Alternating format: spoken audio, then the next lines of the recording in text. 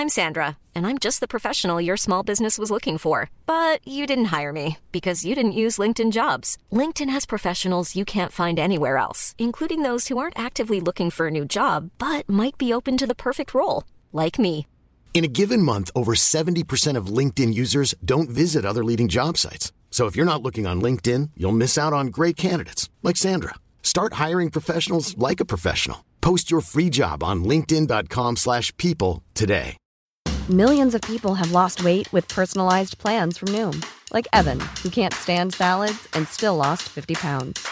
Salads generally for most people are the easy button, right? For me, that wasn't an option. I never really was a salad guy. That's just not who I am. But Noom worked for me. Get your personalized plan today at Noom.com. Real Noom user compensated to provide their story. In 4 weeks, the typical Noom user can expect to lose 1 to 2 pounds per week. Individual results may vary. TMS is brought to you daily, by and large, by the support of our patrons, like Chip, Callum, and Thomas Sorensen. Be like them today at patreon.com/TMS. Coming up on TMS, Panster's Local 513. Eyeball articulation. Abbott, Hibbett, Ibbotson. Passing the Grand Buddha test. My burger is nothing but cheese!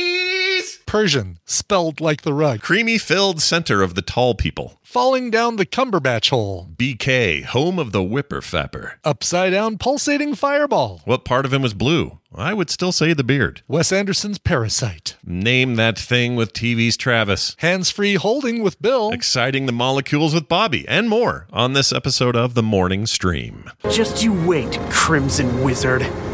I ain't gonna stop until I'm more than powerful enough to take you down. I'm a Catholic and I don't want to hurt anybody, understand?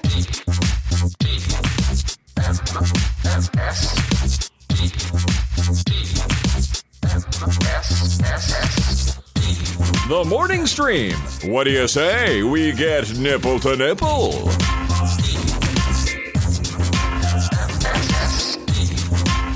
No thanks. Hey everybody, welcome to TMS. It's the morning stream for Tuesday, July 18th, 2023. I'm Scott Johnson, and that right there is Brian Hibbett. Hello! Oh, the H is silent. I like the H in there. You know, it's kind of fun for some reason. Hibbett. Hibbett. Brian Hibbett. Yeah. Brian was my money, Brian. I could call you Abbott. I could call you Ibbotson. You could call me Abbott like Leo Laporte does. That's the new Abbott is the new Ibbotson. That's right. Don't forget, you guys, when you bring up Brian, know the name Abbott.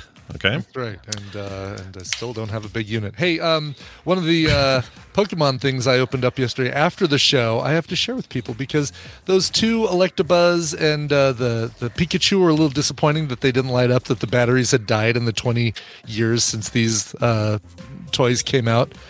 But this one doesn't require any batteries. I totally dig it. I'm excited. I'm going to keep it. It's Meowth. Oh, and look at that. And he looks... You're like, look, he's got the eyeballs move. Wow. Our eyeball articulation, Brian. Yes. 2 points of articulation. They're the eyeballs. I think I just caught that thing in Pokemon Pinball. Oh, a Meowth? Yeah, probably. I think so. And then you opened up that little extra area and you got a Meowth. Yeah. And I think I evolved it into, but I don't remember what it turned into. It was like a... Or maybe it turned into a Meowth. Meowth turn into something. Meowth turns into... What's his evolution there? See, I haven't opened up Pokemon. It's just some other kind of pocket man, you know? It's another pocket Persian. Man. That's right. Thank you, Becca. Oh, a Persian. Persian. Spelled differently, obviously, than the Persian we're used to. No, it's spelled correctly. It's Is it really? Becca typed it so quickly. It's Persion? Persian, like Persian rug? Yeah, like... not O-A-N, yeah. Oh, Persian. Yep. Okay, so it is different. Because that's still, it's okay to describe rugs and cats as Persians. Yeah, of course. And princes. Right. But a person, you never say anybody's a Persian. No one ever, you never say, hey, you're a Persian, aren't you? You never say that. No, you never say that. No. I guess, I don't know. That's I guess you like could Oriental. have. You can still say Oriental cats, Oriental rugs, but you don't say, "Oh, that guy's an Oriental." Well, I think Persian's different though, right? Because it was actually Persian's different because it's what turned into Iran and Iraq. Is that right? Right, but they were like an empire at one point. They were like a Maybe because you can't say it because Persia is not a country anymore. Yeah, so it's like saying Istanbul. is now Constantinople. You know what I mean? You can't say Istanbul anymore. You don't say it Istanbulian. Persia was an actual country, but isn't anymore, so you can't call somebody a Persian. That's true. Oh, really? Okay, so for a while there, though, still identify as Persian. A lot of people saying you can still call them Persians. Yeah, I'm gonna call them Iranians.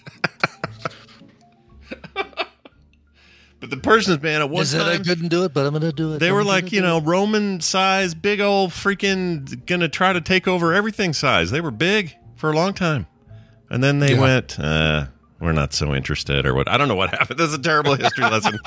Hey, everybody, go look that one up on Wikipedia. I don't know. I guess you say you can't say Persian. You just can't say Oriental. Okay, yeah, the Oriental thing I knew for a about. cat. Because Oriental was like, they tried to lump everybody into that from the Orient. Yes, exactly. It was like right. But whereas Persian was like an actual deal. But if I say it was an actual country, Persia. If I say my brother's Oriental, he's going to not love that. He would be annoyed. My brother would be mad. Although I think my brother might be going on strike because they got that whole UPS strike going. And he might be on his own little picket line coming up. Oh, my gosh. Yeah. I feel like... Do we need to figure out if there's something that we can strike about as podcasters? Because I feel like there are going to be more people striking than not, and I want to be part of the in crowd. Well, you and I need our own union, so let's think about that. Let's call it the. We need a cool, catchy initialism for it, right? Like sure, yeah. Podcast. So instead of Teamsters, we're Pantsters. We're Pantsters here at Frog Pants. Frogsters. Yeah. Frogsters. So you could be the FP. The Frog Pants Association, or furry pet. It's way better than FAP. Yeah, let's not be. We're gonna be part of the FAP. The FAP, part of the FAP. Yeah, because people say SAG-AFTRA. We could say the FAP. Yeah, and we're going on strike, and until our demands are met. Which we don't have written up yet. We'll work on that. We'll get our demands together. Pantsters Local 115. Yeah. See, this is kind of the quality writing that you guys do for our show. That's right. None of them are in the union, so we can do it. They're not scabs. They're because we don't pay them. Yay. You guys get paid nothing. But thank you for helping us out on Patreon. We appreciate it. Okay, real quick here. I wanted to just get a PSA out because a lot of people are asking about it, especially international people. We had a bunch of delays happen. It's a long story, but the free comic book day stuff we do in May, they usually ship by June. Most of them in the U.S. have shipped, maybe all in the U.S., I think. But some of the international ones have been going out slower. Some went last week, some are going today. Like there's we had to spread it out a little bit. Also, there was a big move in the warehouse back east where I do all of my stuff out of, aka Dave. He had a giant move and had boxes and all this stuff to move, and some of those prints got put in a place that we didn't know we hadn't shipped them yet. Anyway, long and the short of it, they're still going out. If you got questions about that, I put a blog post up on frogpants.com. You can go read about it. But basically, they're on their way. And if you haven't already got them in the U.S., you should anytime. And if you haven't got them internationally, the reason is this delay. So that's the deal. And they're free, so you'll all be fine. You'll get them, all right? It's not like you're not going to get them. You'll get them for sure. But, they're free, all right? They're free. Come on. And there are thousands of them. Carter and I had to hand sign thousands and thousands of free prints, like we do every year, and we're happy to do it. But it takes time. And all this while you're trying to get dungeon murder stuff moving. Yeah, it's a lot. It's a lot, man. It's a lot. It's a lot of stuff. It's a lot going on. So anyway, they're on their way. Just about a month later than we had hoped. And dungeon murder's coming on very nicely. I think I'm done with all the proof, all the rules. We've checked everything. I've had multiple editors go through it, fine-tooth combs. I don't know what else there is to do. It's just it's ready to print. Nice. So ooh, I'm excited. That's step next. As backer number one. Yep. We're calling, even if you weren't number one, I'm calling you that.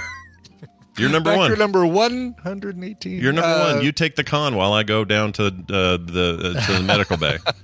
You're number one. All right. I'm excited about it. Yeah. Very excited. I am too. I'm mostly. You know what I'm actually looking forward to the most is I've got this final proof deck here that's basically the finished deck, and I'm going to take it to our family reunion and just play the living shit out of it. Oh, cool. Yeah. So that is we talked about this, right? It's the last week of the month. Yeah, I'm gone from let's see. Oh, it's a Thursday to a Monday, so I think the only TMS day that's going to get affected potentially is the Monday. Is the Monday, because I think we'll do the show on Thursday before we leave. And then Wait, is that right? Yeah, that should be right. And then back on the 1st. Mm-hmm. Yeah, I will be back too late, but we'll start on the we'll start on the 1st. August 1st. We'll start. Yeah. So I guess that means our play date has to be on the 22nd or the week the 21st or 22nd. Yeah, which is Friday. This Friday or Saturday. Just dawned on me. It's like, there's only 2 weekends left of the month, and you're gone for one of them. So I think it has to be play date weekend this weekend. Yeah, we got to figure that out. So we'll get with Monica. We'll talk. We'll get with Monica. We'll figure that all out. We'll let you guys know. Anyway, if you have any other questions about that whole free comic book day thing, just let me know. Send me an email or whatever, and I'll let you know what's up. We got a quick email I'd like to get through before we do something kind of fun here. This is Jeff Sire up in Canada. He would like to have a word. Oh, I have to do this. Sure. Canada! Here we go. By the way, that thing's like 40 years old this week. Akira, the movie. Oh, is it really? Something like that. 30-something years? I forget. Jeez. But it was just someone. Yep. A big flesh monster out there. It's gross. Yeah. Anyway, Jeff says, hey, Scott and Brian, when trying to guess fake cities in the game Wednesday, this would have been week before Wednesday. Yeah. Brian said there is no government in the Shire. This is not correct. In one of the appendices of Lord of the Rings, Tolkien says Sam becomes the mayor of the Shire. Unfortunately, Sam dies in prison after several boxes of secret documents were found in his bin. Bin? Can I help you with that? Please. Potato bin. Oh, potato. I don't know why that didn't ring for me. Exactly. But I may not be remembering this part correctly, says Jeff. Yeah, I think that last part may be apocryphal, but I looked it up. He's right. He was the mayor. No secret documents you can find in my potato bin. I keep them.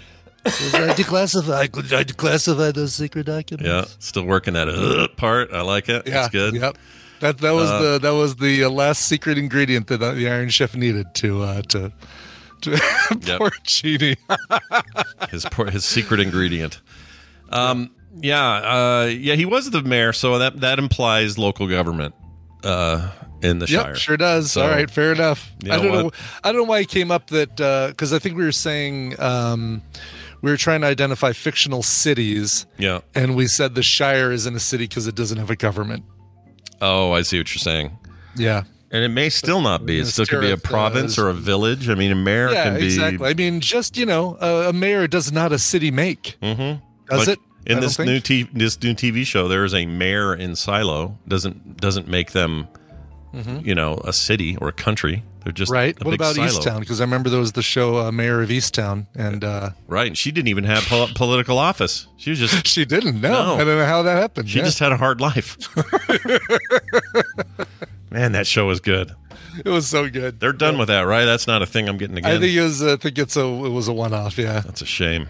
That's one of my favorites. I know. Before you write in, I know it's not Mayor of Easttown. Okay. Yeah, we know. That's the fun of the name. It's a double meaning deal kind of thing there. All right, guys, you've had him on the show before. You've heard his name mentioned. You've also had him as a guest host before. It's TV's Travis, and I'm going to add him to the call. He apparently has prepared something maybe special. I don't know if it's special. Mm-hmm. Special for us, all right? A special little treat for us. Hello. Hello. What's going on, TV's Travis? Oh, just hanging out, ready to quiz the two of you on some stuff. Nice. You know what's weird? Having you on today versus when we finally all got to physically meet in Vegas. Between the three of us, we are the tallest three people on the air right now. I know. We really are. Travis is like not frighteningly tall, but when you see him, it shocked me. I was like, shit. We are an intimidating bunch if you don't know us. Mm-hmm. Before you get to know the little creamy filled center of each of our respected donuts, we're yep. No, but it was handy for finding each other in crowds.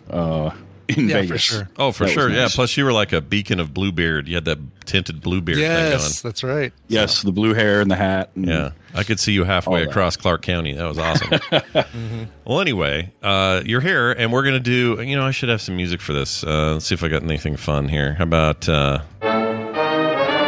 I'll use that for Monica, but I'll use it for you. It doesn't matter. We're going to have a little trivia game of sorts. I'll let you explain it, and then I guess Brian and I are playing. So how's this going to work? So it's a Name That Tune style quiz. Right now, the placeholder name is Name That Thing. I'm sure I'll not come up with anything better than that, because naming naming things is not my strong suit. Sure.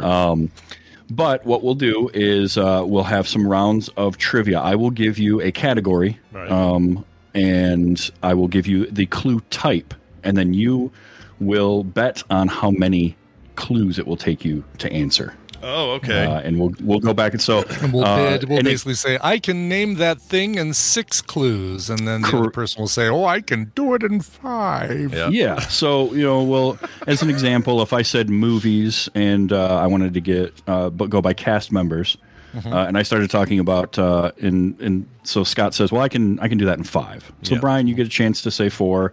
And then Scott could rebut and say, I'll do it in 3 or go ahead. And then I give you your cast members, Harrison Ford, Sean Connery, John Rhys Davies.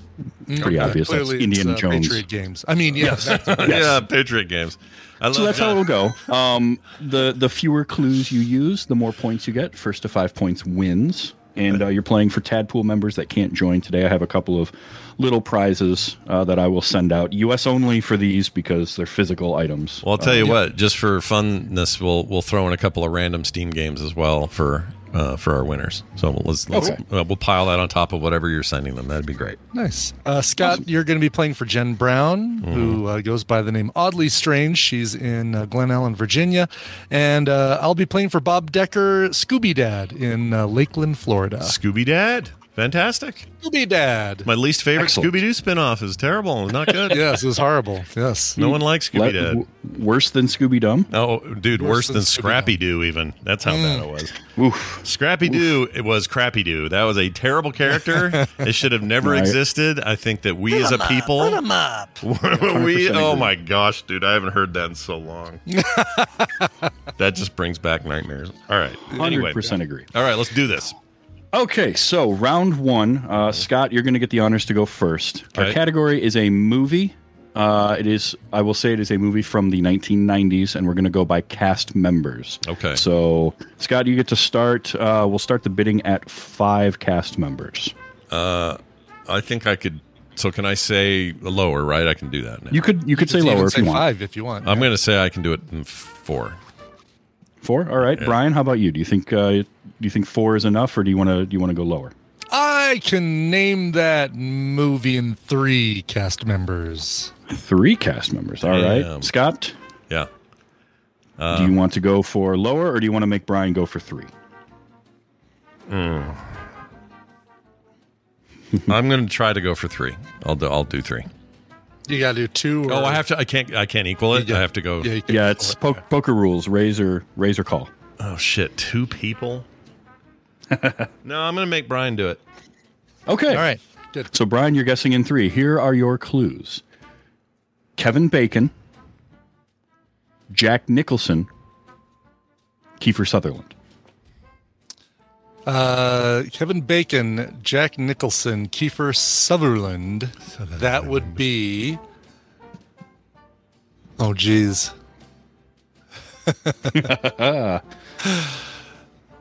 Kevin Bacon, Jack Nicholson, Kiefer Sutherland. This feels like it should be obvious.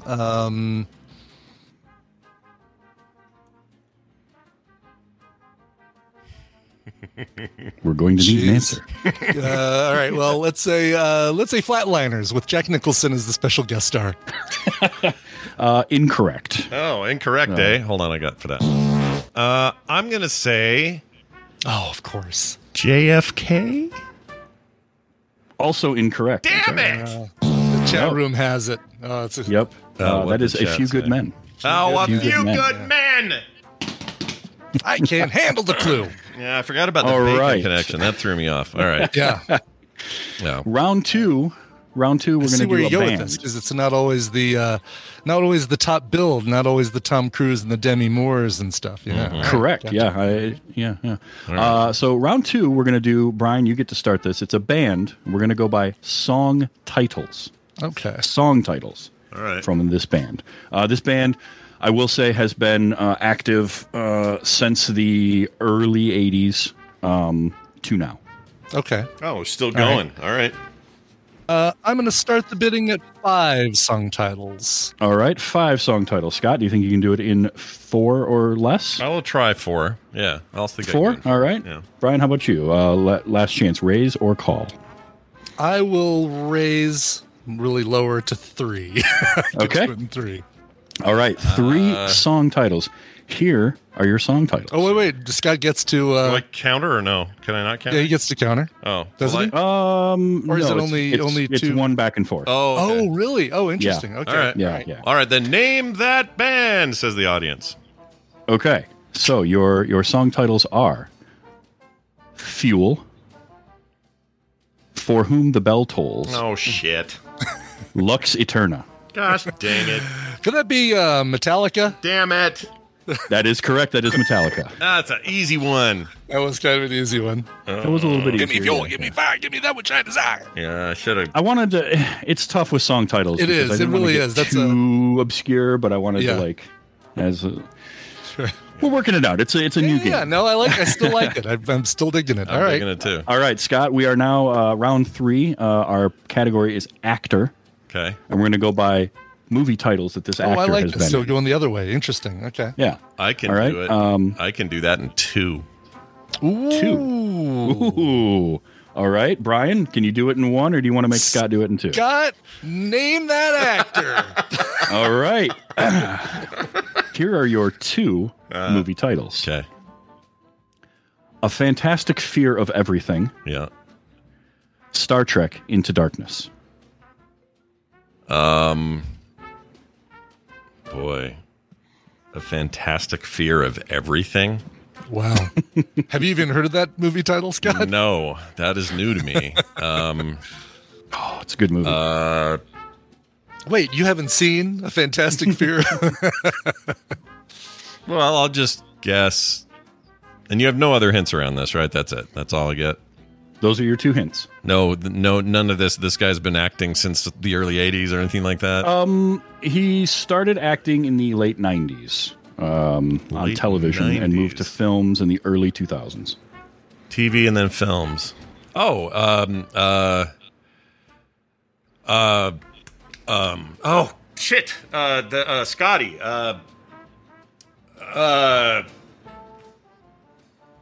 Shaun of the Dead. Simon Pegg. Simon Pegg. That is correct. Oh, Well done. Nicely done. I mean, whoops! I hit the wrong button. Yeah, woo! That actually was painful. Nicely done. That's a good one. That I Wow. thought for sure A Fantastic Fear of Everything would trip you up. I think what helped me. I would have gone Cumberbatch, although was Into Darkness was the con one, right? Yeah, that was Yep. Yeah. Cumberbatch. Yeah, for because sure. it did sound like a British movie. So I mean, Simon Pegg also qualifies. But man, I would have. You know what helped? I I'd mean, have I fallen will. down the Cumberbatch hole. I will admit that your hint about late '90s TV and then jumping to movies that because kind it's of spaced. Yeah. that kind of did it. Yeah. All right. All right. So we are currently tied at 3-3. We go to 5 points. We're at round 4. Okay. So round 4 is another band, but this time, Brian, you're going to be guessing album titles. That's the first thing you're going to be betting on. It's how many album titles. Oh, album titles. Okay. Yes. All right. I will say 4. 4. All right. Scott? I feel like stakes are high here. Oh, this is a delicate area to compete with Brian on. It's hard. I'll say I can do it. I didn't plan it this way, by the way. No, I know. It could be either of us. I'll say I can do it in 3 just to keep things competitive here. 3. Okay. And Brian, you have one chance to say in fewer than that or make Scott go for 3. I'm going to go for 2. You're going to go for 2. I'm going to go All for right. 2. Name All that right. band. Okay. 2 album Name titles. that band in 2 album titles. Your album titles are October, Shit. No Line on the Horizon. No. That would be the band U2. Damn it. That is correct. I mean, sorry. I'm keeping I think the one wrong of those ended up on my iPod, and I didn't want it. That was think it wasn't that did. Pop? Was or am it? I thinking of a different No, one? Pop I think it wasn't. was a different. It was I don't remember later which one. Was it I think it was Pop? No Line on the Horizon. Automatically got loaded on people's iPhones, or Oh, was that one? Was that the one? but can't Pop. I remember. think Pop was when Apple came out with the black and red iPod. I think Pop was I think the whole U2 library up to that point was included. I on thought that. Pop was 90s. Why am I thinking that? It was that 90s. might be. Oh, yeah, and the iPod was way. There was no iPod in the 90s. So what was the black and red iPod then? I guess How to Make a Nuclear Bomb, maybe. Freaking, I don't know. I don't remember. There was one iPod that had the whole U2 library included. Was it a black and red? I remember wanting it, kind of. I remember thinking it was cool looking. Yeah. The black and red iPod was cool. I will say that. So that makes Brian our winner this week. Oh my good lord! Look at that. That's Well, 5 nicely points for done. Brian. Yeah, well done, dude. That's amazing. I really like that game. That's freaking That's fun. fun. Yeah. I think we'll, because we're so busy quizzing everybody else. Once in a while, it's fun to have somebody quiz us, and I think we could make this a semi-regular. Maybe once a month or something. Bring him in and do a little of this. What do you think, Bluebeard? Do you like this idea? I like it. Yeah. Is your I'm beard up for that? Is your beard still blue right now? No, beard was never dyed. It was my hair that was blue. I've mixed it up. I honestly, right. Yeah, you could have held a gun to my head and said what part of him was blue. I would have still said beard. I don't know why. That's just what I remember. Right now it's all washed out and just kind of blonde. Yeah. But it'll be blue again soon. Well, we love a blonde right here on TMS. Very cool. It's TV's Travis everywhere you find him. He's got a podcast too. Tell people about your awesome rad show you do. So my main show is Wait You Haven't Seen, and it's a movie podcast where somebody's watching a movie for the very first time. This week, I actually have a new episode. It will be out tomorrow, where I saw The Life Aquatic with Steve Zissou for the first time. I had never seen it. This was you haven't seen. This was me, because my friend Phil Keating from the Botched podcast and Amy Frost both heard about that and began berating me constantly, saying you were going to watch. So I finally was like, fine, the two of you come on and we'll talk about it. And apparently now I'm going through all of Wes Anderson's stuff. That's what I was going to ask you. Okay, was this the first? How many Wes Anderson films had you seen before this? One. I had seen Rushmore. Oh, wow. Okay. Rushmore's awesome. Love you getting to experience all that for the very first time. That's so cool.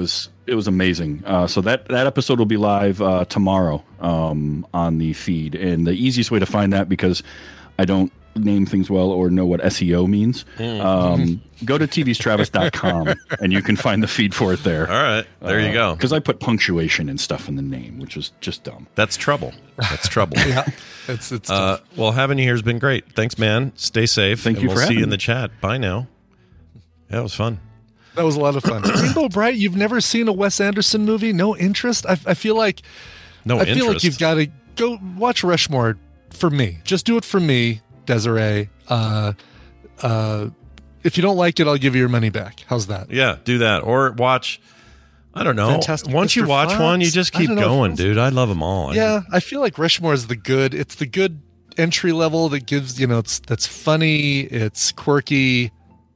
For me, it's, I think I would start, well, I don't know if I'd start with one of his animated ones is the thing. yeah, those are better as a fan coming in, right? I think. And I think they're excellent. But I think maybe Moonrise Kingdom's a good starter. Oh, that's not bad. I don't know. Maybe even this new one's supposed to be Asteroid City, yeah. Yeah, it's supposed to be I still haven't. The French Dispatch is good. Yeah, I enjoyed that. If you like anthology stories, French Dispatch is very good. I feel bad. You should watch those. He's a one of a kind voice. Like you look, you Royal want something. Tenenbaums. God, which one do you start with? Yeah, Tenenbaums is great. But if you want something that's really unique, you're sick of the same old stuff. He's your guy. No one makes movies like this guy. Yeah. Unfortunately, Rushmore is not currently being included on the streaming service. Boo. Neither is Moonrise Kingdom. Boo. Neither is Tenenbaums. Grand Budapest is on Hulu, as you know. Yep. That might be. Maybe you start with that one then. Oh, French Dispatch is on Max. Right. And I think Fantastic Mr. Fox also on Max, I think. Yeah. Or maybe Prime. It is. I can't Nope, it's on remember. Max. Is it Max? Okay. Yeah. But yeah, there's a smattering of them out there. Grand Budapest Hotel's very, very good. Yeah, that is really good. That might be where I'd say she goes first. Because if you like that, you'll love everything else. And if you don't like it, that's okay too. That's right. I'll give you your money back, Desiree. Yeah, Brian will give you all your money back. So maybe, Grand Budapest Hotel would be the test. Would be the Grand Buddha test is the litmus test. That's when you want to be a Buddhist monk, and you have to go through. That's right. You got to take tests. the Grand Buddha test. Yeah, take the Grand Buddha test. We're gonna do some news, which will be fun. So here you go, everyone. It's time for the news, and it is brought to you by Dirt. Because sometimes an album is so good, you never get sick of it. Yeah, I realized yesterday. That is a good one, Alice in Chains. Yeah, all my 90s era music, I think Dirt from Alice in Chains is the one that holds up every time I hear it. I just never get sick of it. Even Rooster, which got overplayed at the time, I could listen to that right now.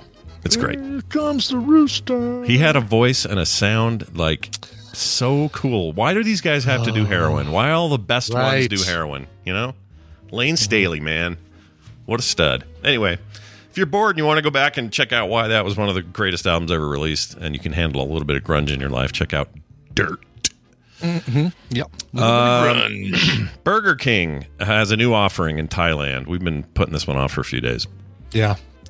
It has no meat and 20 slices of cheese.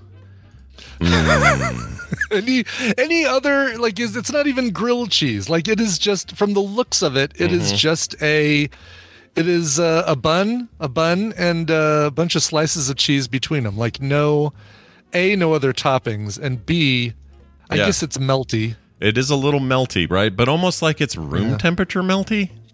Like it doesn't look like it was just sit outside in the sun melty. Yeah. Or it's, we're in the middle of 100-degree weather. Somebody left it out on the porch. Because the bun shows no sign of heat. No.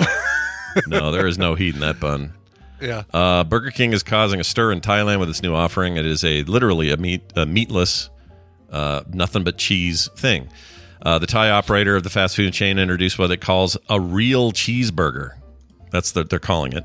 I would argue there's no burger, so it's not a real cheeseburger. It's real cheese. Yeah, that's it. Do you know where the cheeseburger was invented, Scott? Hamburger, Germany. No. Don't multiple people claim it? This is like a controversial thing, right?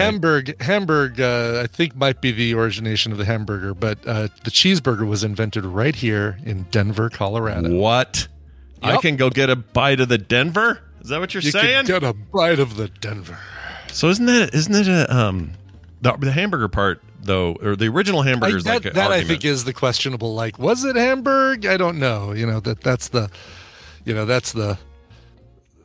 controversy is where was the actual hamburger invented, right? Yeah. So here's the evidence that we have. Okay. All right. Tell me. It suggests that either the United States or Germany, and the city of Hamburg, hence the name, was the first country where 2 slices of bread and ground beef patty were combined into a quote-unquote hamburger sandwich and sold. That's important.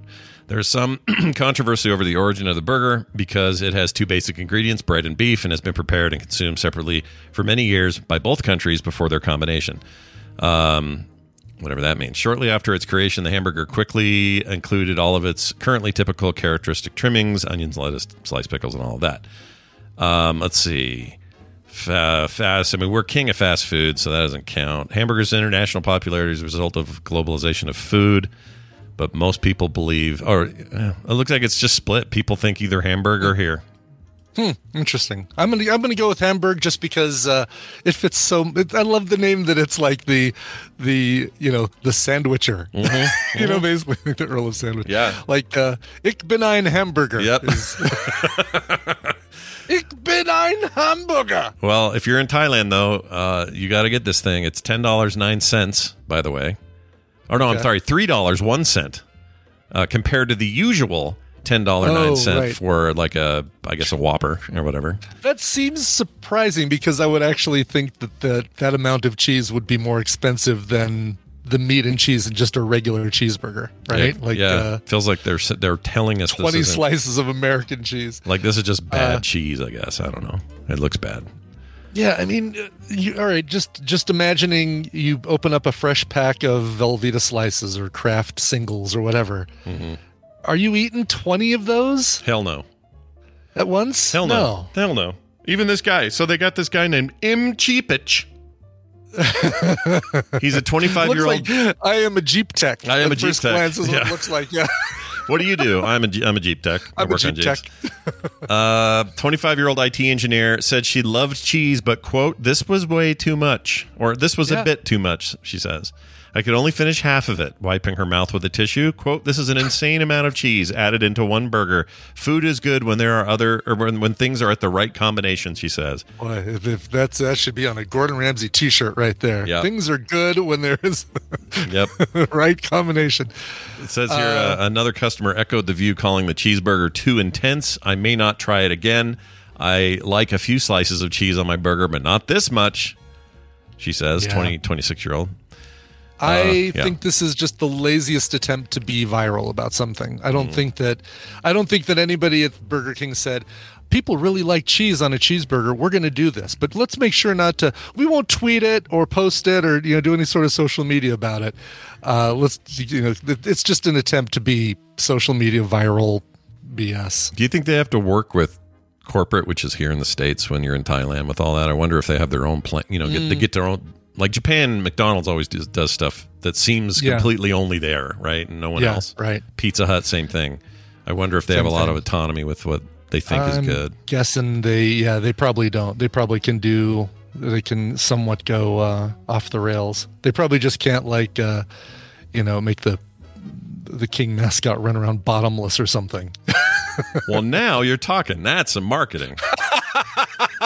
Let's see you do some sneaking now. Yes, that's not very well. That's a different kind of sneaking, I guess. I'm sure there's like a baseline. They can't all of a sudden call it the Whipper instead of the Whopper or something like that. The Whipper. The Whipper.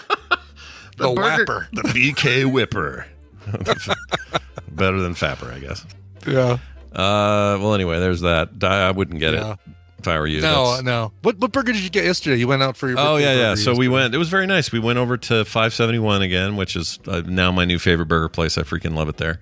And they do stuff that if I was a drinker, I would try it all. They have like whiskey shakes and crazy stuff. So it's got a whole whiskey bar there. But the burgers are insane. And they make these amazing waffle fries that just put all other waffle fries to shame. Really? And I really shouldn't eat them, but I did anyway because they're so good. Anyway, I get the basic one, and you'd like, not basic, but the 571. They have a whole bunch of other ones, like the Banh Mi and the one with the pineapple. I forget what they call it. Just different kinds of peanut butter and bacon and all that. But this one is kind of Freddy's-ish. The patties are... Oh, really? They do the patties thin that with way. The crispy meat on the outside. The little... Oh. Yeah, and that's why you always say, whenever she asks, how do you like your burger done, it's never for that one. Because that one is always cooked that way. Gotcha. She'll only ask you if you get one of the other ones if you want medium rare, whatever. Yeah, I mean, with thin patties of meat, you really should not go rare. Yeah.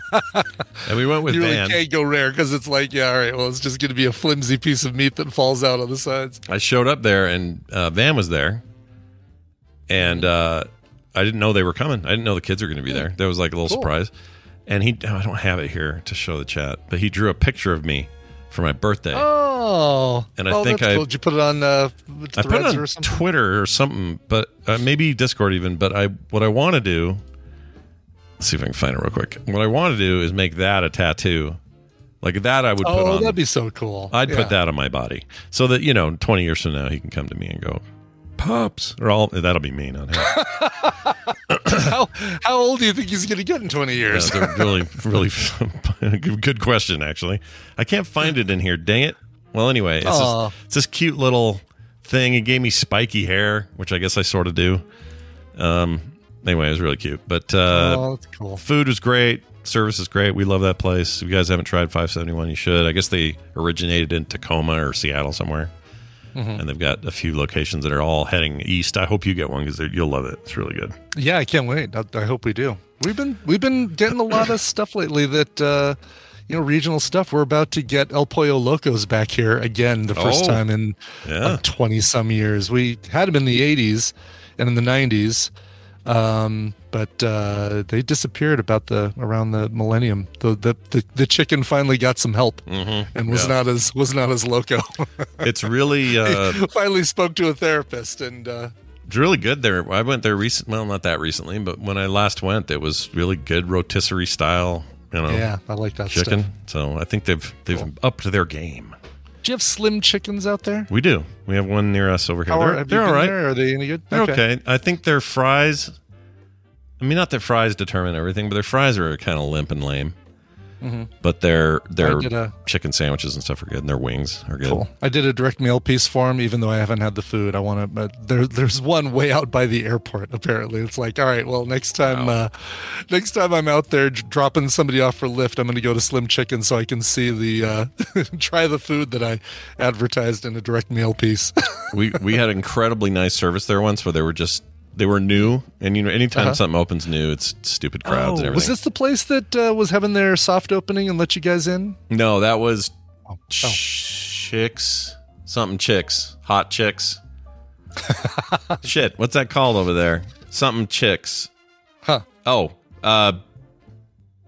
Something chicken and custard. Not Slim Chickens. That's another one. Something slippery chick. Something like that. Wow, this is getting better and better, the name of this restaurant. Someone will find it in the chat. I can't think of the damn name. That one is also good. I think Slippery Chicks is going to be the name of this episode, by the way. Pumbaa Chicks. Chicks Mix. I like the other suggestions. Is good. I like that. But they're really good. I just can't think of the damn name. Super Chicks? No. Anyway, they're good, though. Okay, here's the thing. Colorado story, folks. Woo. Get ready. Brian, you live there. This is going to be trouble. Okay. Nationwide trend. This is happening all over, but it happened specifically at grocery stores in Colorado for this story. A trend of stealing laundry detergent from grocery stores. On the rise. On the rise, man. Who knows just why? Just laundry detergent. Like we've narrowed down our kleptomania into just laundry detergent as a trend. Yep. Okay. It's a thing. It says a nationwide trend of thieves stealing laundry detergent from grocery stores has made its way to Colorado with an incident last month in Centennial. Where's that? Is that near you? That is way south of me. That is the opposite side of Denver from where I live, like way south and east. Got it. It says here 3 men plus a bald podcaster are suspected of stealing hundreds. Oh, well, that's weird. I didn't notice that line before. That's weird. Yeah, that's interesting. Why is that written in a different font? Almost looks like crayon. Why is that pasted on there?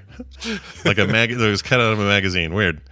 Anyway, it says hundreds of dollars worth of laundry detergent at a Downey Unstoppables and Wash. And Downey Unstoppables in Wash scent booster beads. Sorry. Yeah, it's a whole name of a product, and it's a product name that drives me up the effing wall. I don't like it. Yeah, I don't like it. They spell Unstoppables with one P, and I can't. I look at it in the store. This is why I'd never steal it, because I'd never steal something that is so poorly spelled. I love it. How did that get by anybody? You have standards. That's what it is. Yeah, you have if standards. you say unstoppable, oh my God, that our new offense, the Denver Broncos offense is unstoppable. You would spell it with 2 P's. Yeah, why wouldn't And they you? spell it with 1, and it I can't do it. This isn't like jazz where they put Z's there. Well, no, that is how you spell jazz. This isn't like I'm thinking of the other teams. It's not like Grizzlies this isn't or like Buzz Krispy Kreme where they put K's in for crispy and cream. There you go. Like, or Mortal Kombat with a K. It's like exactly. Yeah. It's not like an intentional misspelling to be clever. This is somebody typed this. 4 people looked at it. All of them. Whatever, yeah, Unstoppable's great. Yeah, I'm busy with this other thing. Yeah, I'm busy over here with our other Downey products that we make. Yeah. Oh, you've rattled the cage. You've pushed the button, Scott. We have. The Brian is irritated by a product name. Well, the getaway driver, this is according to the Arapahoe County Sheriff's Office, on the evening of June 18th, driver Jorge Pantoja. Jorge Pantoja has been arrested on the 28th of the misdemeanor charge of shoplifting. Anyway, they're still trying to find suspects. He was stoppable. Yeah. And they have 2 other suspects, one named Robert, the other one named Bugsy. Come on. Bugsy! Oh, my God. Come on. Yeah, you're going to go to the store, see, and you're going to go down the laundry detergent aisle, see. Look for the misspelled Downey, see. It has a wrong spelling, see. Exactly. You'll know it immediately. They're booster beads, see? We need them, see? Like, I would seriously print up stickers that spell Unstoppable correctly and go to the store and put them on the bottles just to just to fix them. Oh, I love it. You're like those guys that try to perpetuate the Mandela effect for people. Yes, the bee on the honey nut tree. Now, what is it? It was what was it? Honey bunches of O's with an apostrophe. What was it? It was on the John Wilson. How to with John Wilson. He went and did it. That's right. I love that. What the heck was it that he put on the sticker? One of them was Raisin Bran with the sunglasses on the little sun icon. He did that. Right. Yes. And there were some other ones too, but I love that. Oh my gosh, I love that. I'm not even big. I don't like pranks. Not a big fan. Bugs me. YouTube pranking, freaking F off. I don't want any of it in my life. Yeah. But what John Wilson was doing was not really classified, I don't think, as a prank. It was more of a, I don't know. That guy's a genius. Whatever. Mm-hmm. I can't say a bad thing about John Wilson. I love him. And I thought that new season was coming out. It is, but I thought it was like coming out. But there's no new episodes. I went and checked yesterday. I'll tell you the date. It comes out because I wrote it in our. We have Tina and I keep an Apple Notes page that says when things come out. July 28th is when the new season of Good Omens comes out. July 28th. The new season of Harley Quinn comes out July 27th. Futurama July 24th. Good Lord. End of July. What We Do in the Shadows just came out. First episode of Justified. Forbidden City, whatever it's called, City out, right? Under Siege. Yep. Comes out tonight. Oh, it's tonight. Kim and I are trying to figure out whether we're going to let it pile up or not. I know. Yeah. I haven't decided. I don't know. That's tough. Because I don't want. I hate waiting for. Oh stuff. my God, Tina and I are watching The Bear. We got one last episode of season 2 left. There is an episode. So basically, you remember when we talked to Wendy last week and she says, have you guys been watching The Bear? And we both said no. And she says, oh, well, then I won't say anything. And she was about to talk about an episode of The Bear. And I just saw that episode. And holy poop. Is it stressful? Like it's anxiety stressful. TV or it's what? stressful, but it's also like it's a little flashback episode. Oh, cool. And oh my God. That was so-and-so. Oh my God, that's so-and-so. Oh, that's this other person. And like they keep trotting out relatives showing up to this this Christmas dinner, and it's like celebrity cavalcade. It's a night of 1,000 stars on that episode, Weird. Scott. And, I need to catch up and see that. I saw the first season, and I'm not sure I finished it, but oh, really? It wasn't because I didn't want to. I don't know. Yeah. It's one of those. Oh, yeah, you need to... Dr. Kelly says, do you like people yelling at one another for the whole time? Then you will like that episode. You're not wrong. A lot of yelling, my God. A lot of yelling, but boy, that episode, this whole season has just been fantastic. And if you didn't finish season 1, at least go back and watch the episodes from season 1, just because it does set up what they need to do in season 2. You know what they should do? So since writers are on strike, they can't get a third season going yet. If it goes on for a really long time, they can't do it. The third season should just be a GoPro aimed at a bear. A video of an actual bear. Just a bear hanging out in a room or whatever, wandering around. In a room with Leo DiCaprio. Oh, now. And he could. But it has to be a bear of a certain age, I guess, right? Right. It has to be like 19, 20. You know. And he needs to be. This can't be in the. Because he's a SAG member. This can't be acting at all. Yeah, he can't act. Yes. No, he just has to sit there and take it. I think you put him in the room with a bear, you're going to get some genuine reaction from Leonardo. He'll get Oscars for that shit.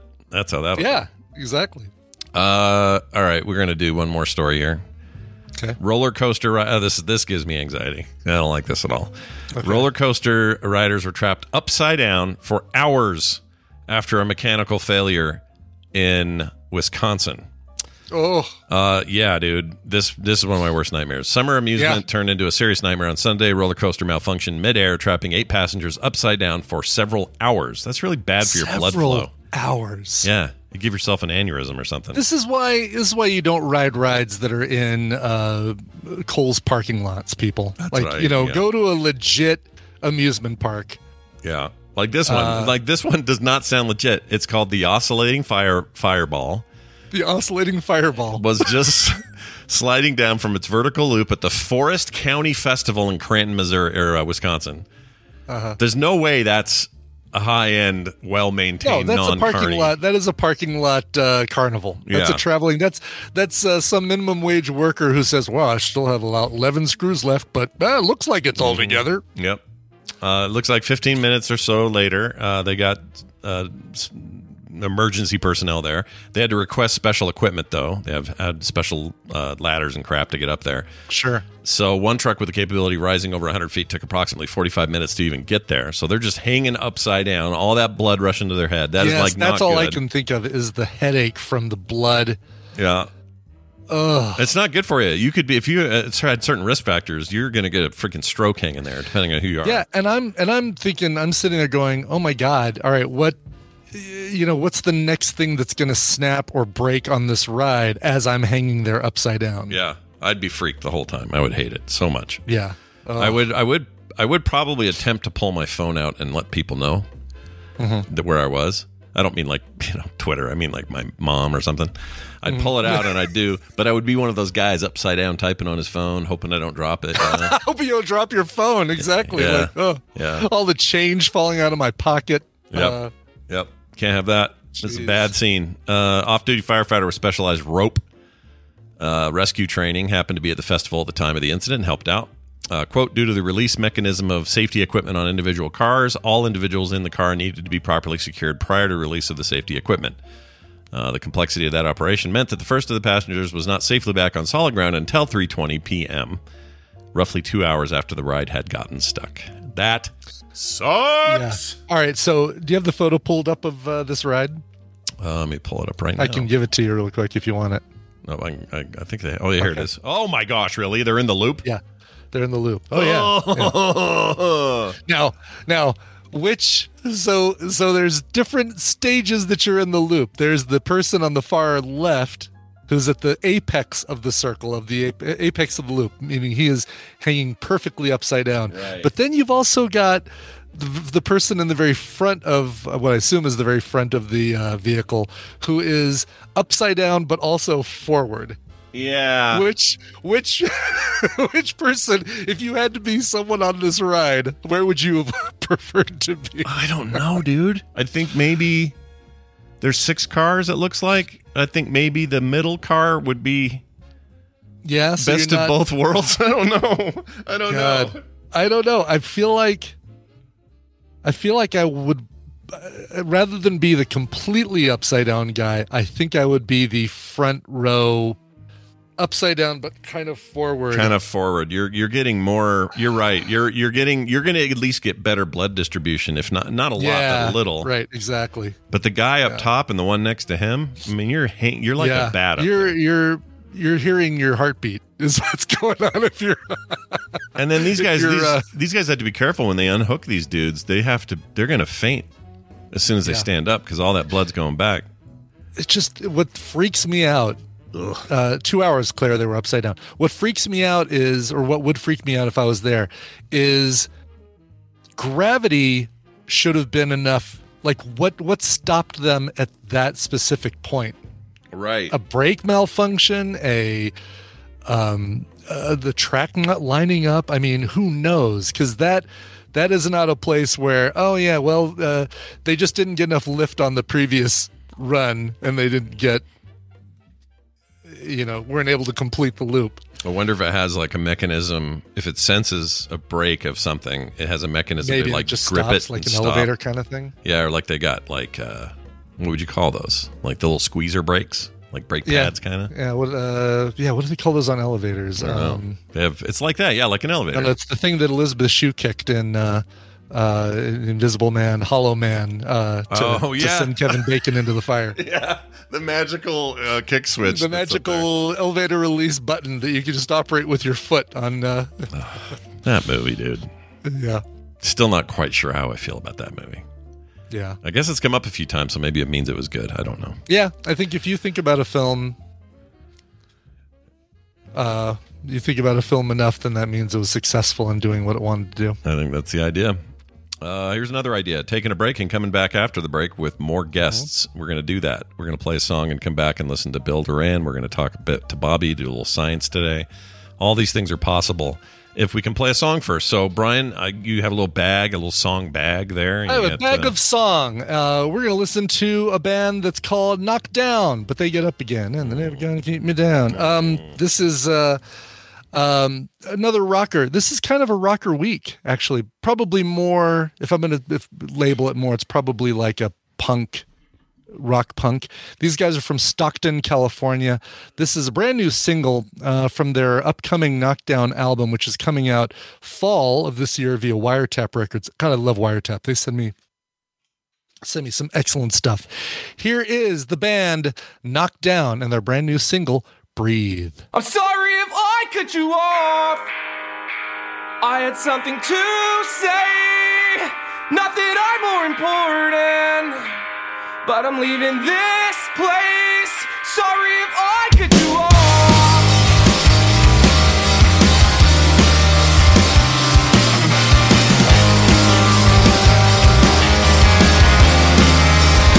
I'm gonna put a little distance in between all this nonsense.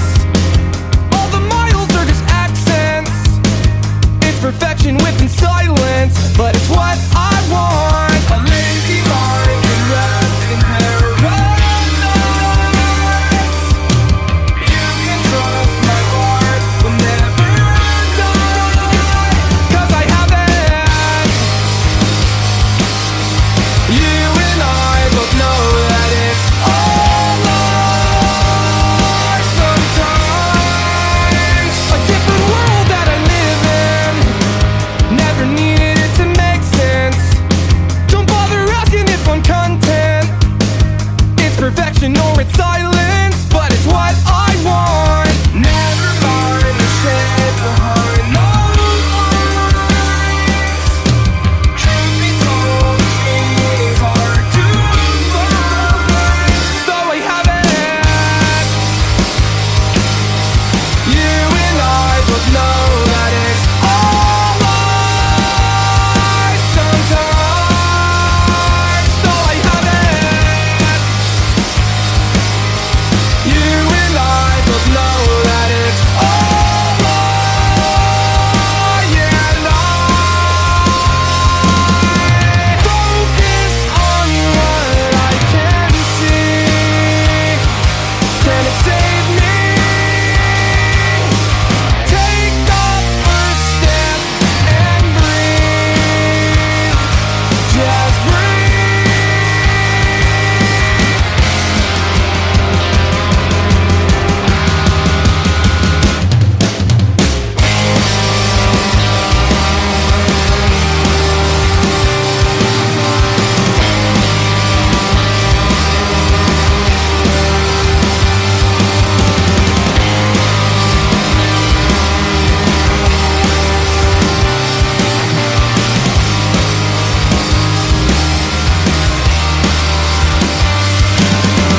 Focus on what I can see. Can it save me?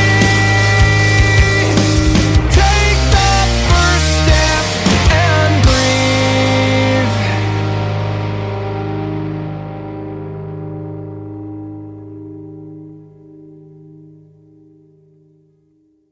Who am I? And why do I exist? And who made me? And what am I expected to do with my life? I'm living next door to Gunga Din.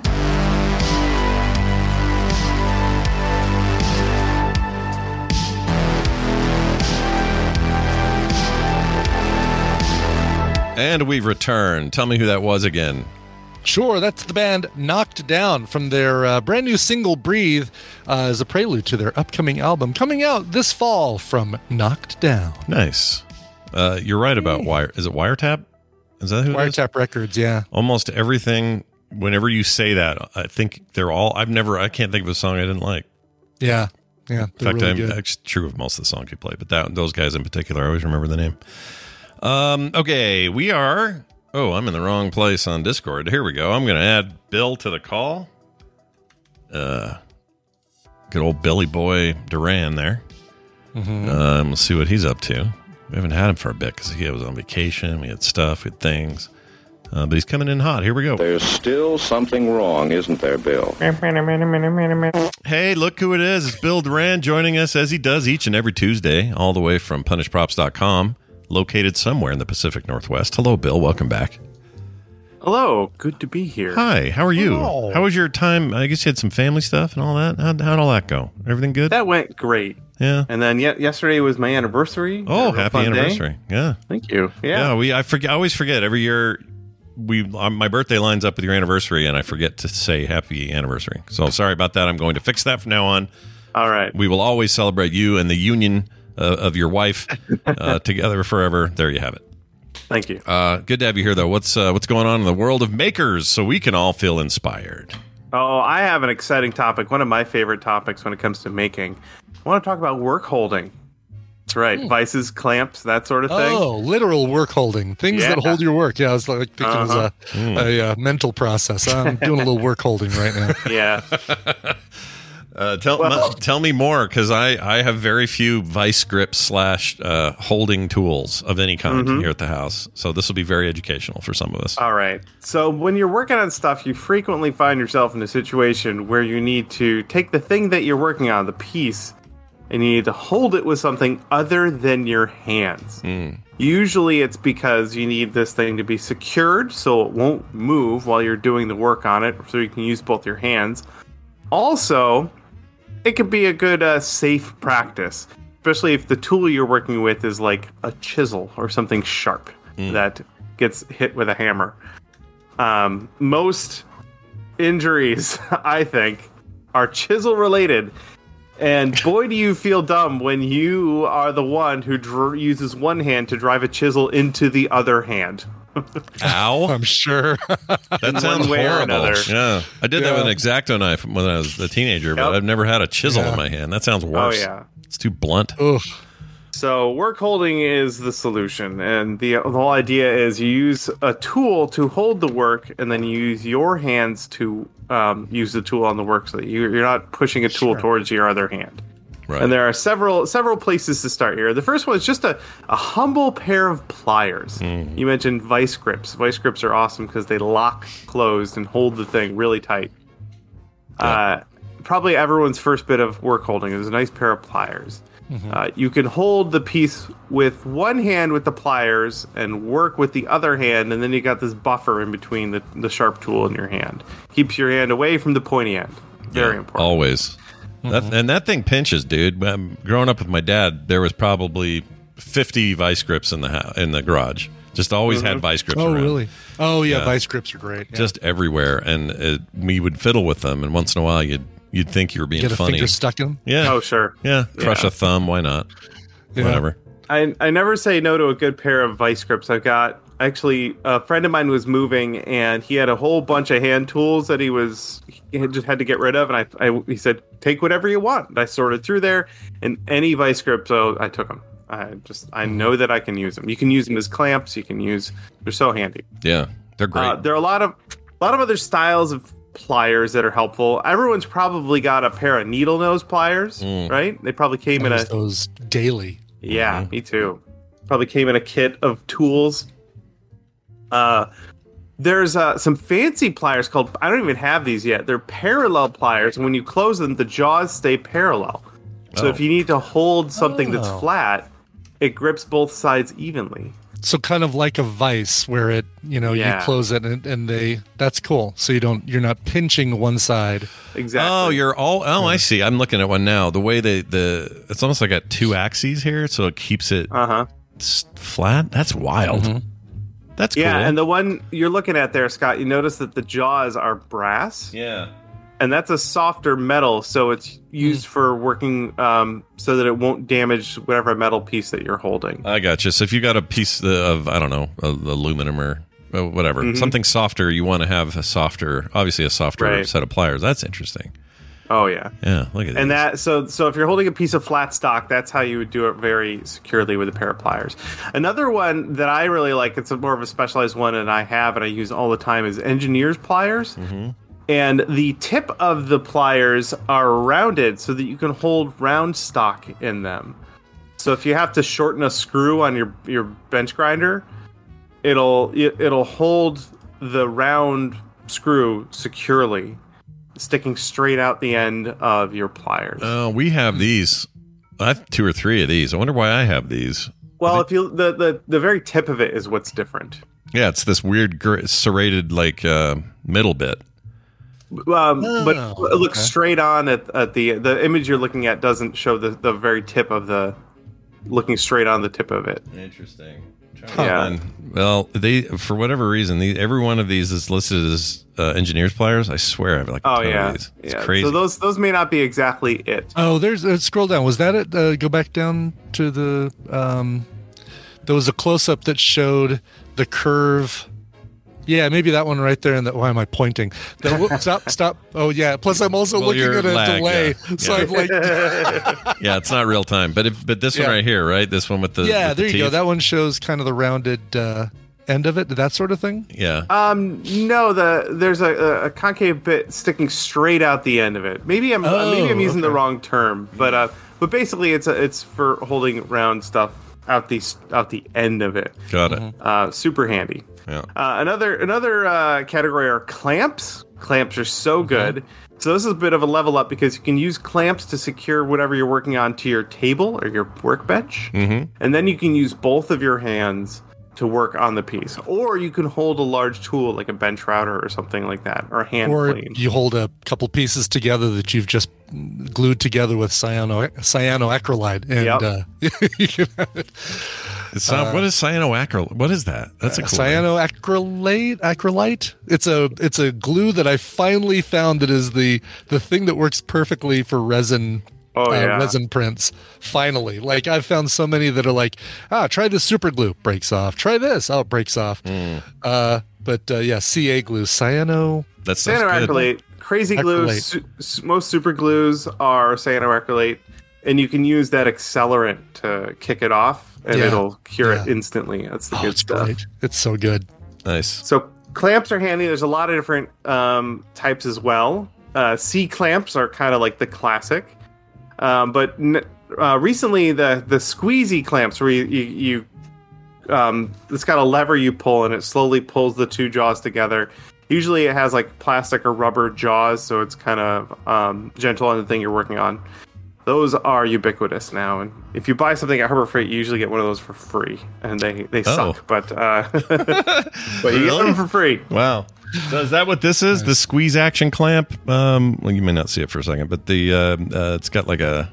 I don't know what that is. That's kind of cool. Isn't that cool? I guess that's a release in the middle. That it's a squeeze wiener piece. It's like a C clamp / squeeze clamp. That's the male version of the clamp. The orange and black ones are the one I'm talking about. Oh, I have a ton of these. Guys. Yeah, I got these for holding up green screens and stuff. Yeah.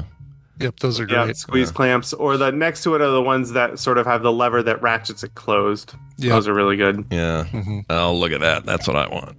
All of these clamps. Why do we really like good. this? Why even looking at this do I like seeing this stuff? Because so we feel like, this is all I need to make that cool thing that I need to make. I think this is the missing piece. It's like primal in us. It's like built into our DNA to want to have cool tools, I guess. Yeah. One's old Bessie. And it solves so many tools. Like you said, you can hold up your green screen, or it's a temporary solution that it can be permanent if you want. Sure. Use it to clip your phone onto a stand so you can take a picture of what you just made, too. There you go. Yep. My brother, as a joke, one time, years and years and years ago, put one of these on his nipple. Don't do it. Oh, no. Oh, no. No, he did it because he thought it was hilarious. He's like, I can do it. I can take the pain. No. That's when your C-clamp turns into an E! Yeah, E-clamp. Welcome to eClamp.com. The last category I have here are vices, and vices are like the Hulk of of work holding. Normally, the normal kind of clamp would be like a bench vise, right? Yeah. And I have several of these. I actually lucked out when I moved into this house. There were a couple of workbenches in the basement, and one of them had this big, old school Sears brand bench vise, and it is so cool. It's really useful. You screw those in, right? Screw them right into your table. Yeah. Yeah, you lock it down to your workbench. You can rotate it usually, and then you spin the lever on one side, and it just presses those jaws together. So my dad had one of these. I don't know. It'll take a sec for you to see this, but it was an air. The way it attached to the table was through suction. Yeah. And it had to be a metal table. Obviously, you can't do wood. It was There it porous. is right there. Yeah, with that little lever. Yeah, I remember. So the having other one of cool these. thing about that one you're showing, Scott, is I have a couple like that are made by the company Panavice.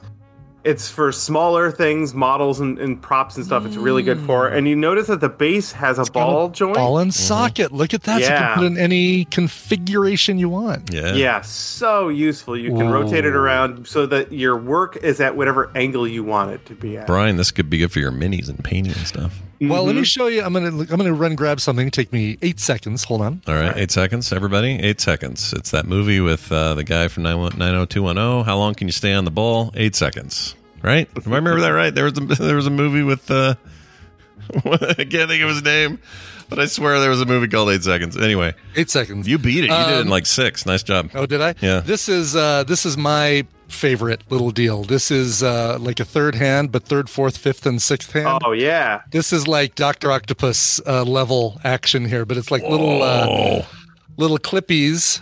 Dude, we got some stoners in the crowd that are going to want that on this. I can smoke 4 blunts at once, man. That's awesome. But yeah, I use these for holding stuff that I'm spray painting or airbrushing or whatever, and then holding stuff that I'm painting. But yeah, you can, if you mount this on your chest, you're totally Doc Ock. You're like, I'll get you, Spider-Man. Yeah, plus, you know what? All that overspray that's on that makes it look almost yes, it is. So this was silver when I first used. Actually, even the clips you could tell have been. It's some Fury Road looking business. Yep. I love it. Nicely So done. I have a set of those on my soldering station for holding wires and stuff where you're soldering them together. Yeah, because you always have to have 2 hands, one for the solder, one for the iron, and you can't be holding your boards. Yeah. So handy. That's cool. All of these things are great. Great additions to any shop. Well, if you're filling out your tool box, everybody, and you're looking for something to hold a bunch of shit down, good news. We just talked about a ton of them, and we hope you learned a thing or two. But we always like to leave people a little bonus link, a little something, something. What do you got there? Yeah, so speaking of vices, there's this guy runs a company called Fireball Tool, and he sells his own tool. These are like heavy-duty things for welding, and he made his own vise. It's this giant heavy-duty vise, and I want one. And he decided to test it against some of the other heavy-duty vices on the market by putting it through this torture test. And it's crazy what he puts these tools through. The stress, he hammers on them with a giant contraption to see how much they can withstand, to see if he's built a vice. So the ones that he's testing it against are ones that have been around for a long time. They're kind of known for being the best. And he designed his vice to be better.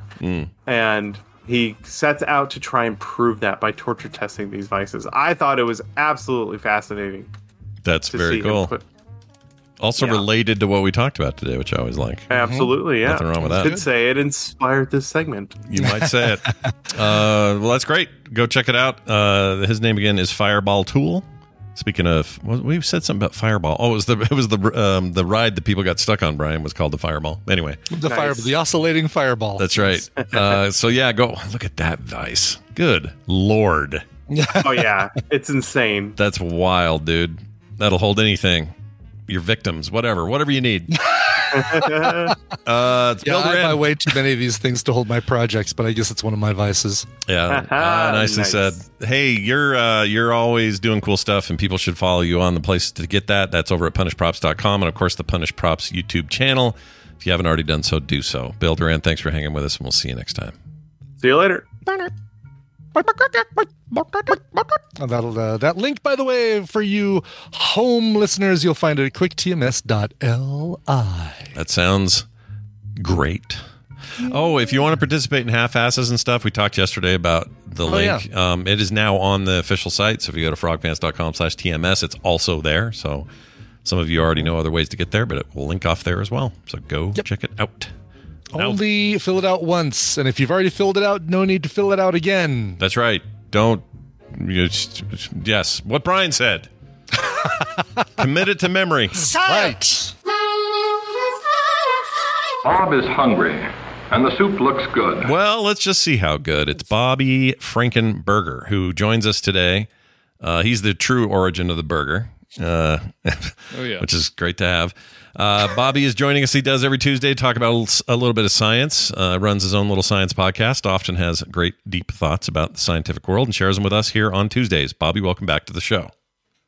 Thank you for having me. That was quite an introduction. Thanks, man. You're I was wondering when it was going to end, and it finally ended. For some reason, you're slightly finally, on the quiet. ended. I have you maxed out, but you're kind of quiet. Can you turn your deal up? Just a bit? Yeah. Let me increase your that. gain. A little bit of gainage. Let's see. Maybe If I go a to little this bit button. of. Hey, Brian, you want to push that? How's that? Is that too much? Get a little bit more. Just a tad A more. little bit more? How about that? Is that good? That's pretty good. Maybe a tiny. You gave us a 2 and we're looking for like an 8. Yeah. Tiny more or tiny less? Tiny more. Tiny more. Okay. All right. How about that? That was my wrestling name, Tiny Moore, for a long time. It's Bruce Willis's youngest daughter's name. Yeah, Tiny. They're estranged, though. They don't talk anymore. They're very strange. Yeah. That's good enough, I think. Hey, All right. what's going on? What sort of science are we discussing today? I wanted to talk a little bit about what's going on Mars and what's going on at NASA. And one is great and then leads into some disappointment. Okay. So wait, so I'm guessing the disappointing thing is happening at NASA, not on Mars, right? Yeah, correct. Okay. Correct. Not a lot happens on Mars except for a little robot slowly driving around. Yep. That's true. Man, you know what I think of sometimes? I get into a mindset where I am in the point of view of that robot. What's the one that's wandering around now? Is it Discovery? The loneliest... what's the one we most recently sent up there is called Perseverance. Okay, Perseverance. I just imagine sometimes, I do this with other things, like I'll see a rock in a river, like a little stone, and I won't think much of it. But later that day or at night, I'll think about what that stone's perception is right then. Like it's dark out, the water's rushing, you can hear that sound. He's just laying there, there's nobody else around, but what would that world look like to him? I do this with the Mars rovers sometimes. It's a weird brain thing I get into about inanimate objects being in a place where nobody is. It's the whole, does a tree make a sound if nobody's there to hear it? That it's kind of that esoteric kind of thing. I don't know why I think about it, but I do. Anyway, that's not important. You're very empathetic, so much to the point you empathize with stones and rovers in a river. Yeah, and rovers that are so far away from me, I'll never see that. I'll never see that rover my entire life. But I think about what it sees all the time, and I don't mean just the pictures it sends back. I mean, like, how was that little bump? What sound are you making while you move around? Can anything else on that planet hear it that we just don't understand yet? Like, that's where my head goes at night, and that's why I don't sleep well. Because I think about that shit all day. Yeah. Anyway, it sounds like you've got a lot of things going on in your brain there, Scott. Yeah, it's a mess. But anyway, I'm excited to hear about your hot takes here. So what are we doing with Mars? So whatnot? Perseverance is on Mars right now, and it's doing a lot of data gathering. Primarily, the main mission of Perseverance is to discover evidence of life. Is to see if we can find evidence of life on Mars, either current or past evidence of life on Mars. Mm-hmm. And it's a god awful small affair, is what that is. I got that reference. It's a tall order, right? It's difficult to do because how do we know that we found evidence of life that's typically going to come in the form of some sort of like organic molecules, right? Sure. But one of the difficulties with that, especially with a rover, is that we're not there to physically test the samples. So you're limited in how you can test the samples, and it's tricky. It's you can't go through a bunch. You don't have a full lab there to like separate different parts of the sample. You don't have people taking a look at it. Like you've just got what's in place on the machine, right? So one of the instruments that they do have on there is called Sherlock. That is an acronym for Scanning Habitable Environments with Raman Luminescence for Organics and Chemicals. Good Lord. Yeah, exactly. That's a lot. They love their acronyms over there in NASA. Yeah. NASA itself is an acronym. So the whole point is that it basically takes rock samples and it shoots UV light at it. And it does more than this. I'm simplifying it. In case the person who designed this is listening and is angry at me right now. It does so much more than that. You're not telling the whole story, Bobby. Yeah. Right. TMS. Well, that's what the guest sounds like, right? Yeah, of course. TMS is real exactly. big with the aerospace community, I'm sure. I'm sure they're all listening. So it shoots UV light at these soil or regolith or rock samples from Mars, and it's sort of like it excites the molecules. It gets them excited, and then it causes them to fluoresce, which means it causes them to shoot light back out after you shoot the UV light at it. Got it. And they can look at that fluorescence and read it with their instruments to determine some general information about the chemical composition of what they're shooting the UV light at. It's not very specific, though.